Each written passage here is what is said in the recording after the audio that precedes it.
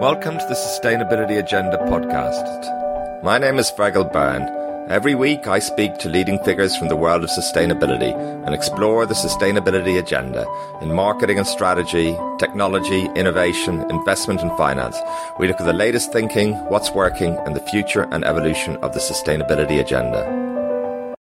I'm very pleased today to introduce George Serafeim to the podcast. George is the Jakurski Family Associate Professor of Business Administration at Harvard Business School, where he recently received tenure.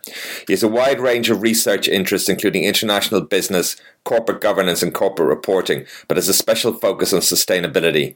He's presented his research in over 60 countries and one of the most popular business authors, according to rankings of the Social Science Research Network. George co-founded KKS Advisors in 2013 with the goal of applying robust academic research to support organizations to develop effective strategies for sustainability. So thank you very much, George, for taking the time to speak today to the sustainability agenda. Thank you very much, Fergal. It's a pleasure to connect with you and your listeners as well. Well, fantastic. I'm very much looking forward to talking to you. I know you spend a lot of time thinking about sustainability, corporate sustainability, how investors think about sustainability. I think it's going to be a great interview. Now, you're a professor of business You're a professor of business administration at Harvard Business School. How did you get involved in sustainability, and where is your interest?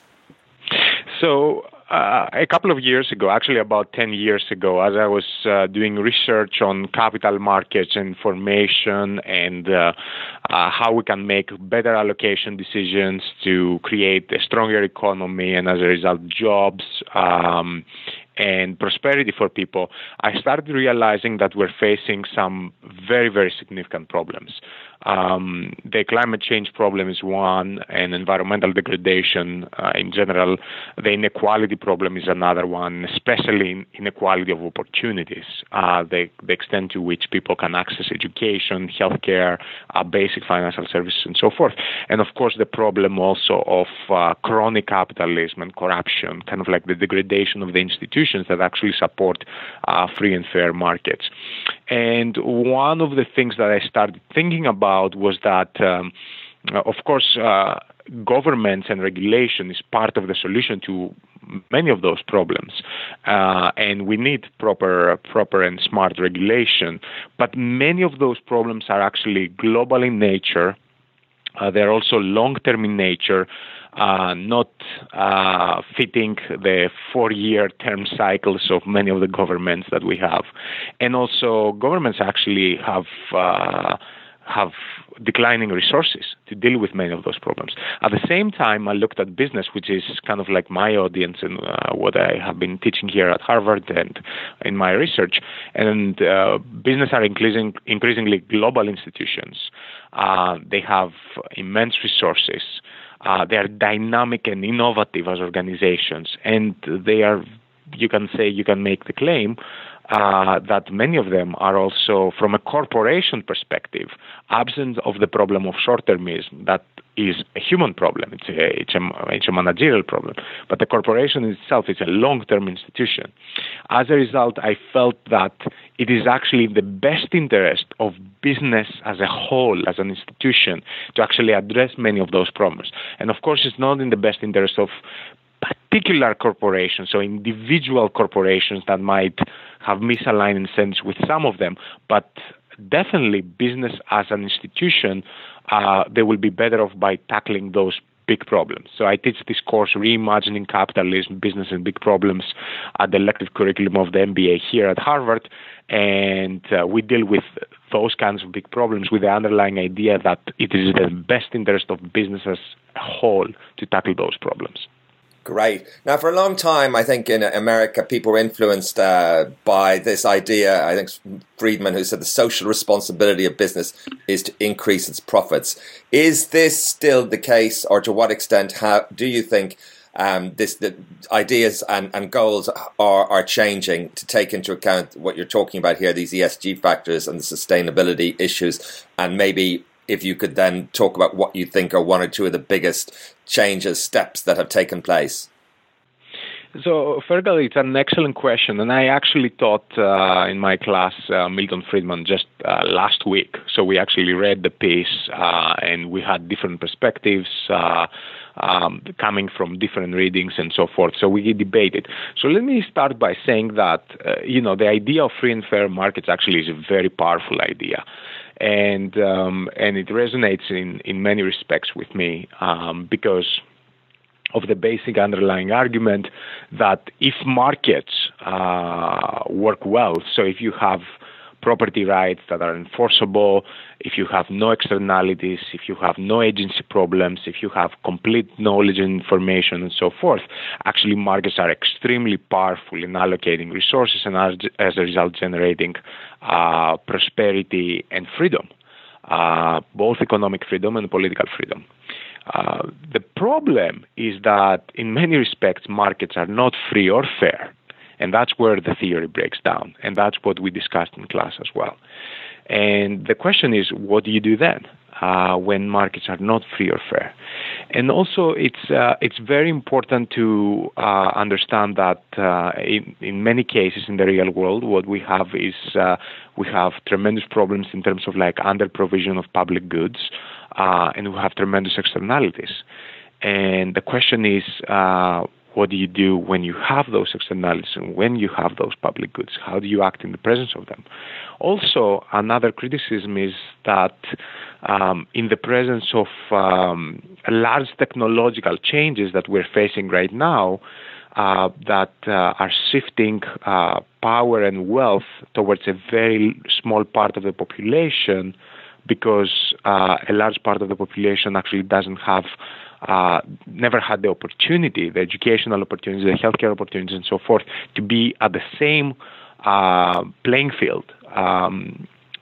How do we feel about that increasing inequality? So even if free markets are like perfect in that domain, that is a problem. And of course, there's an underlying problem as well, which is how do you create all these institutions, all these inclusive institutions that support free and fair markets? In many cases, those institutions don't exist. They have an unbiased kind of like and free press, proper rating agencies, good information, and so forth.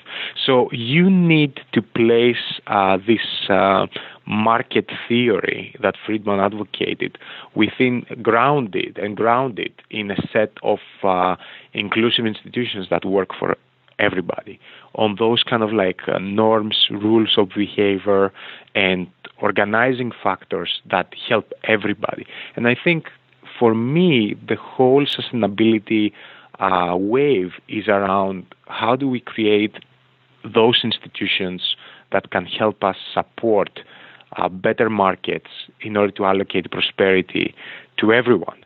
And I think it's actually a lot about that. So the idea of Milton Friedman market theory has been a powerful idea. It is an idea that still, I would say, resonates very much within the business community. I think there are good reasons for that, but also there are very good reasons why that theory breaks down. And the question is, what do we do about it? So for me, the whole sustainability in the ESG space is trying to provide some solutions and some answers to those kind of breakdowns. Right. How far have we come? What progress has been made? What would you say are a couple of key milestones that are, you think, really significant in this move? I think a couple of them, right? So from a time series perspective, going back in time, I think we have come a long way. Many more companies are actually integrating at the core of their business sustainability factors. Many more investors are actually starting to use the data, advocate, engage with companies. So we have come a long way, but still we have a long way to go. So if you look at the corporate perspective, from example, from a corporate perspective, many companies are still stuck in this idea of like just cost savings. So how do we reduce a little bit energy savings? How do we do not have child labor in our supply chains, and so forth. So it's very much a risk minimization. And all these are wonderful things, and companies should be doing them. But very few companies have moved into that perspective of innovation and growth. So how can we actually use sustainability as an engine for innovation, growth, and providing solutions to the problems? And I think that's where the Sustainable Development Goals come as well, because they can actually concentrate you on providing solutions to our most pressing problems. On the investor side as well, something that we have found is that most of the investors are saying that they're using ESG data or they have ESG products, but most of them, what they're basically doing is doing negative screening. So either excluding some companies with controversies or excluding whole industries. And we have found that in our research as well in the data. But that is not capturing really the power of the process in terms of how do you actually make change happen. So I think if you ask me what's the final destination for that, the final destination is for us to reflect in market prices the social impact that companies are having. In order to do that, what you need to do is actually very rigorous research and analysis about how a company is having a material impact on society and how that impact is being translated into future costs or revenues or risks and so forth. And I think for us to get there, companies need to get better in terms of both management but also disclosure of many of their sustainability issues. And investors need to get better in understanding the implications of the sustainability activities of companies and the social impact that they're having. Right. And what was driving companies? Why should they do this? I mean, clearly, we'd like to see more organizations create social change, deal with social problems. Companies, as we understand them, for the most part, are about making profits and, maximizing profits in many senses. That seem to be generally agreed as the fiduciary role. That companies need to be, maximizing profits. So what are the drivers that would actually, you point out that many are looking at some of these ESG factors from a risk perspective. But, as far as growth and innovation are concerned, what are the drivers there, George? A couple of them. So traditionally, people have been making the case of why to do this on the cases of rationalizing cost structure, so reducing costs and making operations more lean. Also rationalizing this in terms of employee engagement and employee motivation, that employees care deeply about that. So as a result, being seen as a sustainable organization will increase the intrinsic motivation of employees. People have been justifying that also in terms of customer loyalty and satisfaction, experience, and so forth, that actually customers want this. Of course, people are justifying that on the case of reducing your cost of capital, basically, through reducing risk for the organization, and that is reflected in a higher valuation and so forth. But I think for me, all these explanations go some way, but they are not going all the way in terms of understanding how you can actually transform an organization. And I think that transformation process can happen only if you can deeply embed the organization within the society that is also changing very, very fast. And that's the idea of transformational change.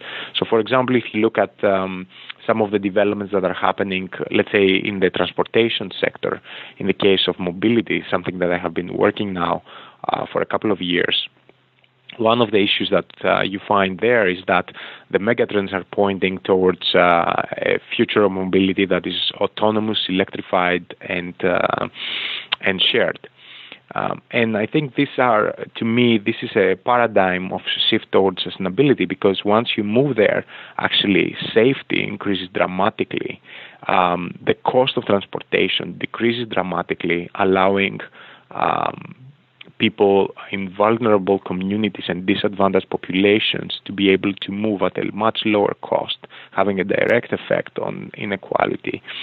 And, of course, air quality and climate change are actually benefiting dramatically from this fundamental change. Now, how can you make an automobile manufacturer move towards there? That has little to do right now with employee motivation or customer loyalty and satisfaction or lean cost structure and so forth. It requires a vision. It requires leadership. It requires actually deep management responsibility in understanding where the world needs to move and why that would be actually a better world for many of us.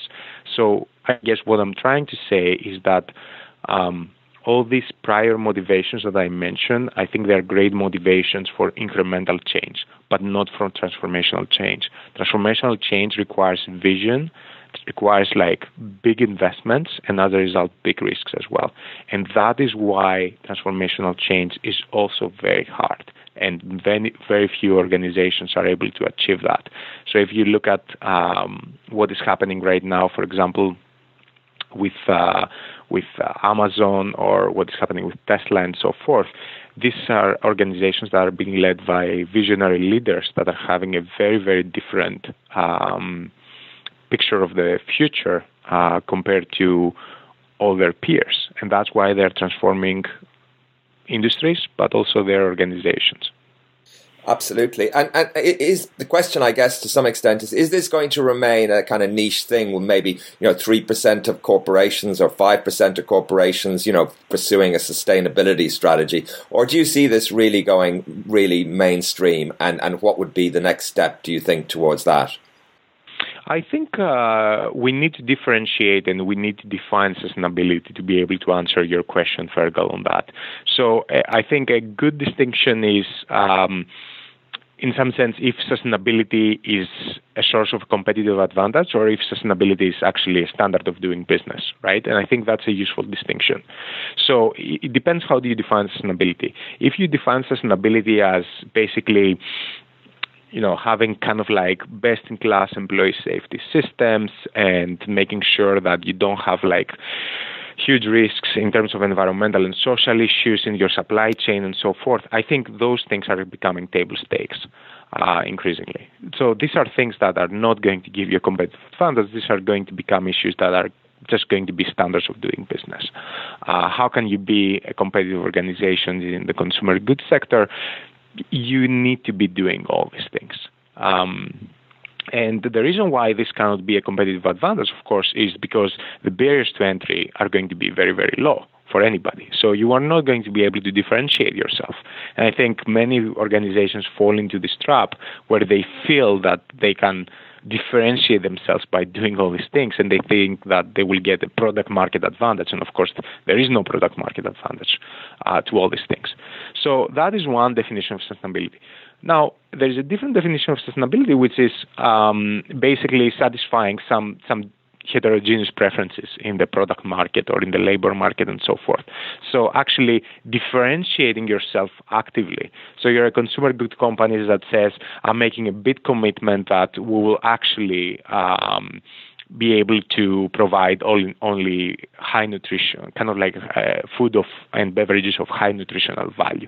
And this is kind of like our brand. This is our like niche. This is our strategy and so forth. There you can get a competitive advantage to the extent that the product market is willing to source your products because you're actually differentiating yourself. The same thing if you are in the retail space and you're a retailer like Costco, for example, and says, look, we'll just pay our people better. So we'll have like double the salaries that Walmart and Target and everybody else will have because we actually feel that this increased productivity, and this aligns also with our mission of having a much better experience for the customer. So some of those kind of like sustainability issues can provide a competitive advantage in the sense that the barriers to entry for other people are much higher because they are not aligned with their own strategy that they're pursuing. So I think to answer that question, you need to differentiate between what kind of sustainability issues are you discussing. Again, in the case of kind of like risks and compliance issues, I think those are going to become table stakes, and to a large extent they have already already become. There are other types of issues that you align with your brand and with your corporate identity and the purpose of the organizations, and that could definitely be a source of competitive advantage.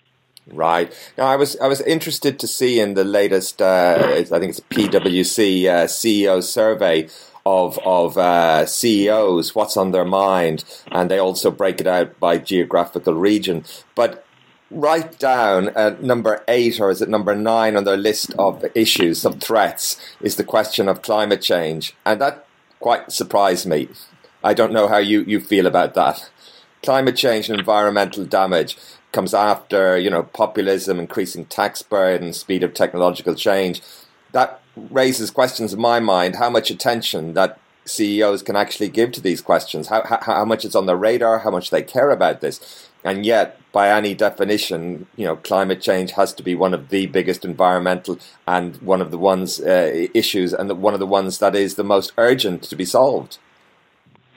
Absolutely, but at the same time, what you're asking those people is, in some sense, prioritize short-term immediate effects compared to kind of like longer-term megatrends as well. And of course, climate change is having immediate effects, but if you ask somebody in a survey about what are you worried more, how your taxes are going to change in 6 months from now, or about climate change, of course they're going to. So I don't think you can make that much out of these kind of surveys. I think it is by construction of the survey. Right.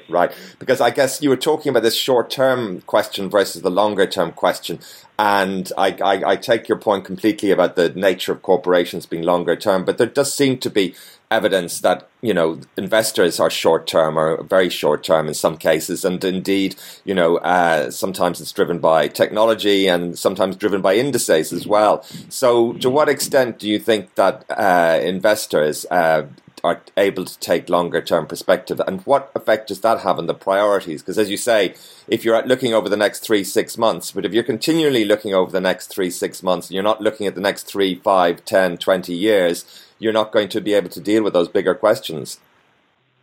My own research shows that actually the problem of short-termism rests with weak managers and weak organizations. So what is happening is that in some sense, kind of like when some organizations are not managed as properly as possible, they fall into bad performance and they become really prey. They become a prey to the short-term orientation of a segment of the market, actually. And that then reinforces even further that deterioration of performance, and eventually they're being taken private in order to be restructured by a private equity firm or something because actually they can't survive in public markets. But also there is a myth out there that I want to dispel, which is basically the market is short-term and there is nothing that you can do as a manager. I think that is a myth that has been perpetrated that has been diffused for a long time by people that actually haven't been looking at the data.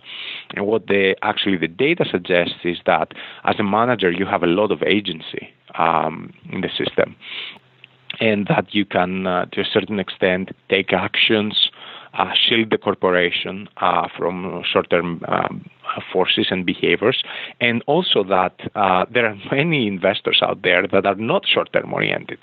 But in many cases, the problem is that the management doesn't provide a long-term view.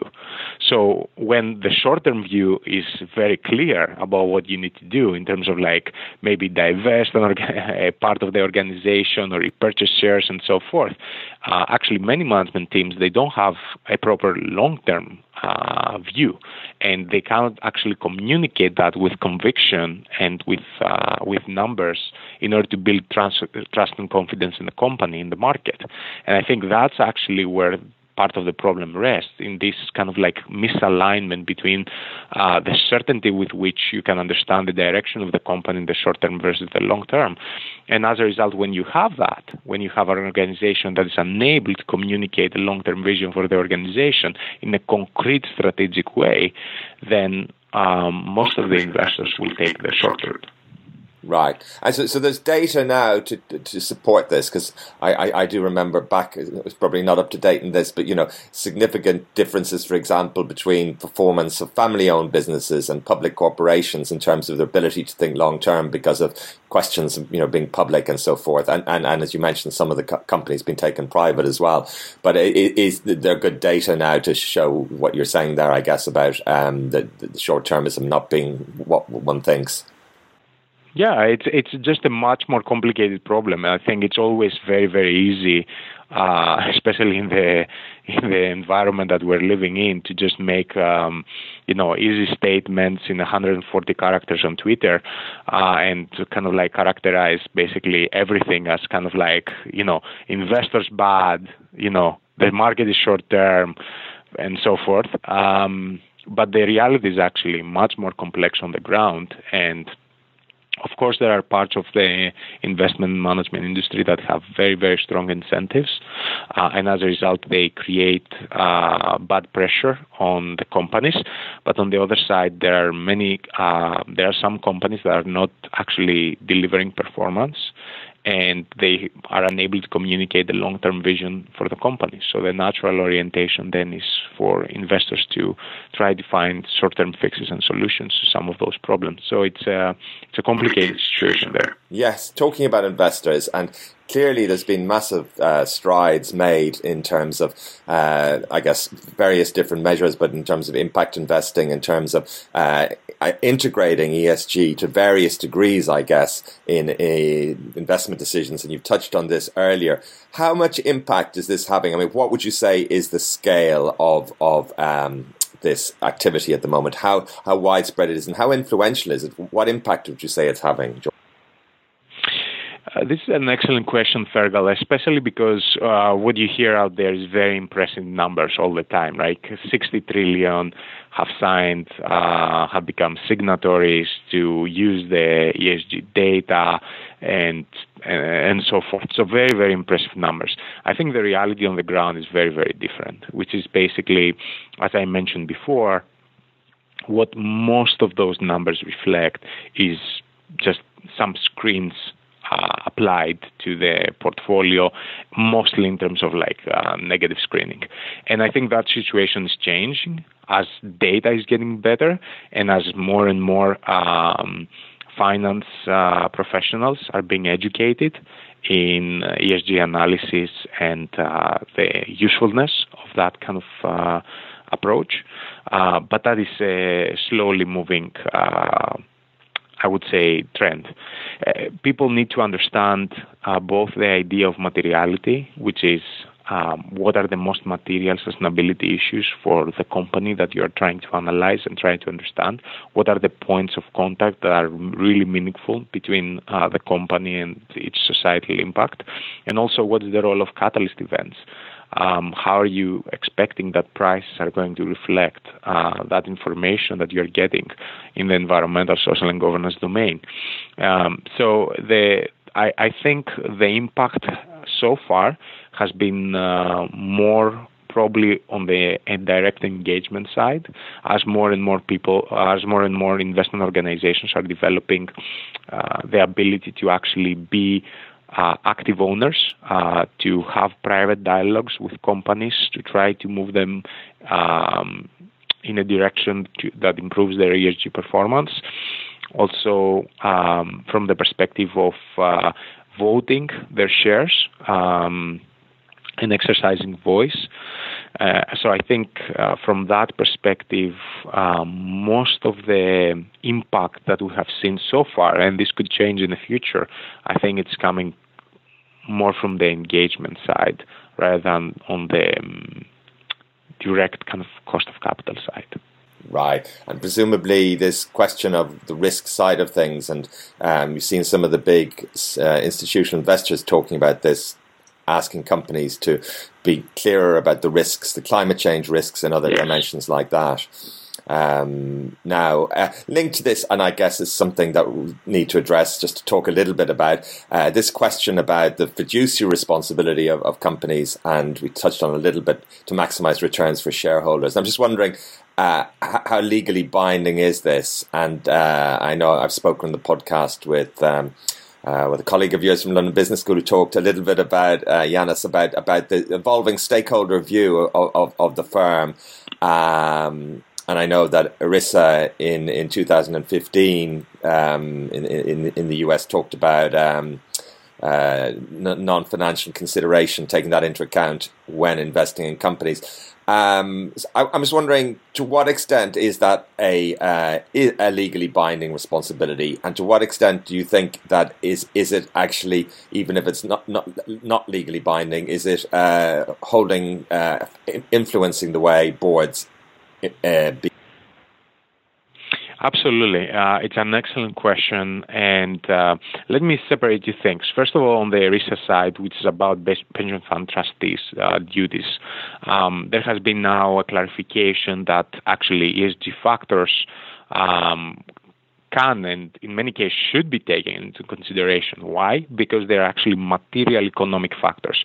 And we know from research that myself and colleagues have conducted that material sustainability factors are actually predictive of future performance, future stock returns, future accounting performance, and so forth. So as a result, if you're a fiduciary and you don't take into account material, environmental, and social issues, actually you're not fulfilling your responsibilities in many sense. So that makes a lot of sense. Now, on the board of directors side, on the corporate side, the duties of the board is to the corporation itself. It's not in my understanding is that absent of changes in control transactions, so acquisitions and mergers and so forth, there is no duty that directors have here in the U.S. to actually maximize stock prices. Their duty is to the long-term prosperity of the corporation itself as an entity. So the only exception that the courts here have ruled on is when there is a change in control transaction, and then the courts have ruled that investors come first, and the directors have a duty to maximize basically the bidding price for the organization. And the way to rationalize that is that basically there is no long term then for the corporation. The corporation is going to basically be subsumed by another company, and that's why investors come first. But in all other cases, the duty of the board of directors are to the corporation itself. And yet, it does seem to be something you see kind of taken for granted, really, in the media. When executives talk about what they're doing, the idea, it seems to be very hardcore, foundational. That we our job is to maximize profits. Yeah, it's I call this the distinction between ideology and reality. And what happens in many cases in our societies is that ideologies become so strong. So as a result, kind of like something that influential people advocate for and they say, they become actually a fact without that being a fact. Again, the reality is that many directors feel that their fiduciary duty is to maximize stock price, while that is not the case. I think in many boardrooms that is a discussion that is happening because to the extent that those two things are not necessarily the same thing, especially going back to your point around short-termism, in the case that you can take lots of actions that maximize stock prices right now, but are actually detrimental to the organization in the long term. So how do you balance some of those pressures is a really important question for management. Yes. Is this changing? Do you think this is going to change? I think it's going to change to the extent that we have a really meaningful engagement and discussion in the public arena about what are the expectations and what are the capabilities of corporations to actually communicate and measure and disclose long-term information, strategic information. Because think about that. To the extent that the management team can actually not communicate credibly information about the long-term strategic direction of the company, then investors naturally shift towards short-term metrics. So what we need is much better information about the long-term strategic direction of the companies, much better information about the impact that the organization is having. And we need to have also much better understanding from investors about what those metrics and those pieces of information mean about the long-term prosperity of the corporation. And what do you see as the drivers there, George? I think a couple of drivers, right? I think what you find is increasingly a number of jurisdictions are having mandatory disclosure regulations around ESG information.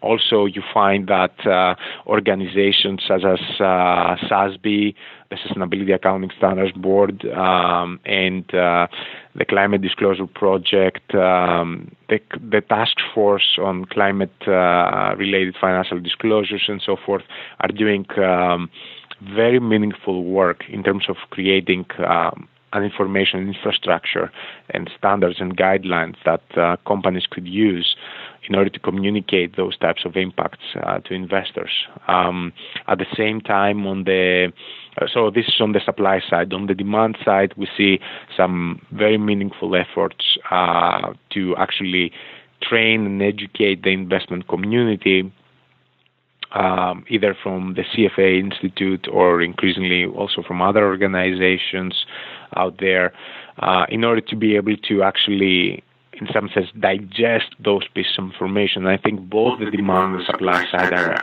equally important here.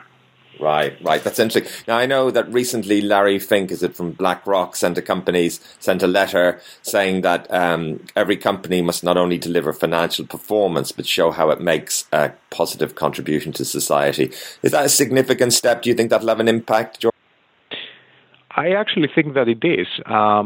With Sakis Kotsadonis, we developed this idea of around using actually systems thinking, this idea of what actually moves the needle, what actually changes the system. And we have three categories around that, kind of like changing system parameters, changing system controls, and changing system mindset.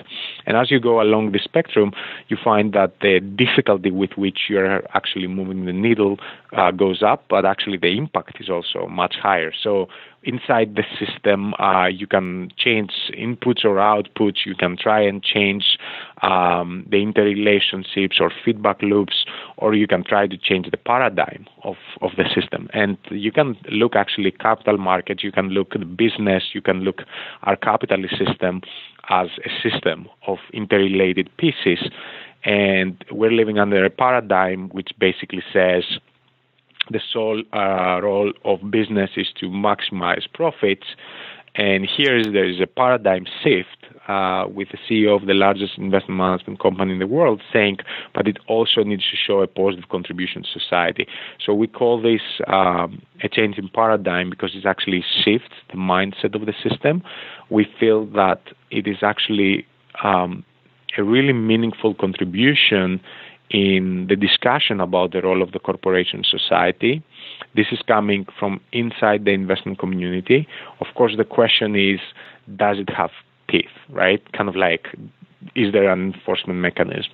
So I think what you would want to see going forward is that BlackRock is putting its money where its mouth is in terms of its engagement strategies, in terms of educating internally the folks that work there, developing the right kind of products in terms of ESG integration and so forth.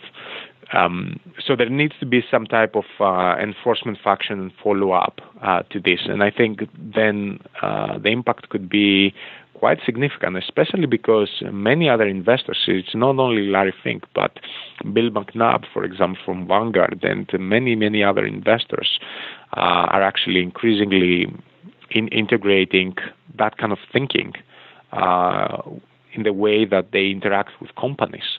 So this could be actually a very significant change in the mindset of the system. Yes, one to watch, George, as you say, and see where the money goes and see what the consequences of behavior. Now, you touched on this point earlier about voice, and I'm just wondering, how well do you think investors have done holding corporates to account for their sustainability ESG record, and does this matter? I think it matters a lot, and historically, what you found is that many of the large investment houses haven't been really concentrating on those types of issues, but increasingly they do. So traditionally, smaller socially responsible investment funds have been leading many of those efforts, along with pension funds as well that have been active in this space, but increasingly more and more investors are coming to the table to have a discussion. I think to a large extent what is missing still from the market is investors that are, in some sense, they are not coming to the table as in an adversarial way, but also coming to the table also in a very kind of like constructive, thoughtful way in terms of like trying to help some companies improve. So instead of, in some sense, kind of like pointing the finger and saying, you have to improve this and you have to do this and so forth, how can we also have a discussion that is about the strategy of the organization, that is about how can we help you actually be successful, and as a result, improve your social impact on society. And I think that is a different approach that is happening slowly. I haven't seen that so much that's happening yet. There are a few organizations that are taking that approach, and I think in some sense that more kind of like collaborative aspect, because you need both. You need both the kind of like the more activist aspect to it. You also need the more collaborative aspect, and I think those could be great complements to each other. Yes. What could create change here, do you think, George? What could make change happen? And I'm just thinking also about the climate in America. There's such a divisive atmosphere when it comes to ideas about climate change, for example. And I guess, in a sense, corporates work in an environment where they live in, they swim in the waters of, where people's attitudes and consumers' views have a big influence. But that's changing as well, I guess, generationally. Certainly, in some markets, the growth of millennials, they're more driven by purpose. They care about these issues. How does that change come through? Because it does seem sometimes with investors that there are these agency questions that maybe you put your money in a fund, which puts it in is part of a bigger fund, which is part of and how that all sums up to the mechanism for change is a question, I guess, which we've touched on a little bit. But I mean, do you see that changing? I think, Fergal, it's an excellent question. At the same time, it's a very hard one, because I think that kind of like large-scale change that you're talking about is going to be a very tough challenge for anybody to tackle.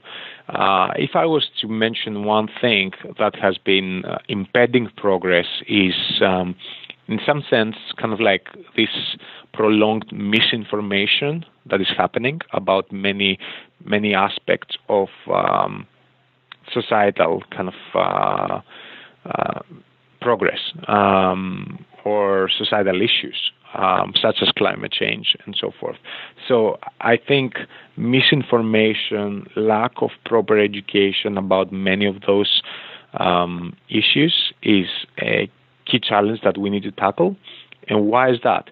Because actually we need to start building consensus. As you said, there is division within parts of the population about whether climate change is a big problem and how do you deal with it. There is also division in terms of like what are the causes and consequences of inequality that we're facing and so forth. So I think getting better data, getting high quality information out there that can create more consensus within our communities about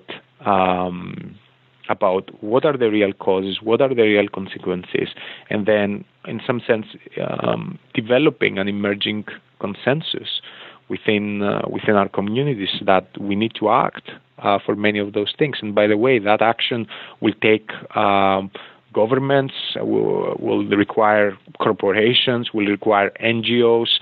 It will be a collaborative effort of all of us because they are extremely big problems and very pressing problems. But if I would say, again, what would make it for me kind of like stick and make some of those changes durable would be much better information, a debate about data and reality, and also fighting this increasing cancer of society, which is called fake news. That's part of the issue here. Absolutely. And what role do you think the government has? I mean, what's been very inspiring to see is that, notwithstanding, Donald Trump's views on climate change and taking, America out of the Paris Accord and, many of the other steps he's taken, there's been tremendous momentum still on the sustainability front with the cities, with mayors, with corporations and so forth. I'm just wondering how important, because I think a lot of what we've been talking about is been in the hands of investors and in the hands of corporations, how, the ecosystem works and how change happens. What about the role of the government here in setting, strong a regulatory environment in terms of some of these questions we're talking about and the information and behavior around sustainability? Appropriate government and smart regulation actually can be very helpful in accelerating change. You just mentioned actually something really important, which is that even though some of the regulations have been rolled back in the environmental space here in the U.S., many companies are actually still moving ahead with their plans as they had. And why is that? Because actually market forces have already worked that way. In some sense, it's very hard to stop some of that. You can certainly delay some of the change, and I think that's why appropriate government regulations, smart regulations, are actually very helpful in accelerating change, and also very helpful in not wasting resources. Because in the presence of volatility in policies and uncertainty in the policies of government, what happens is that there is a tremendous waste of resources as companies are trying to find what is the right path forward. So to the extent that you're increasing that uncertainty, some of those resources are going to be wasted going in the future. So there is a great role for government here, and my hope has always been that we can increasingly reach also consensus across countries about how we can have some collaboration, some cooperation in order to set proper environmental regulations that touch all aspects of the globe, because many of the environmental problems that we face are actually global problems in nature, and we need to deal with them as such. And even if they are not, so even if you look at, for example, something like water, that's a much more localized problem, our supply chains and our consumer habits now are global in nature. So we're all affected by many of those issues.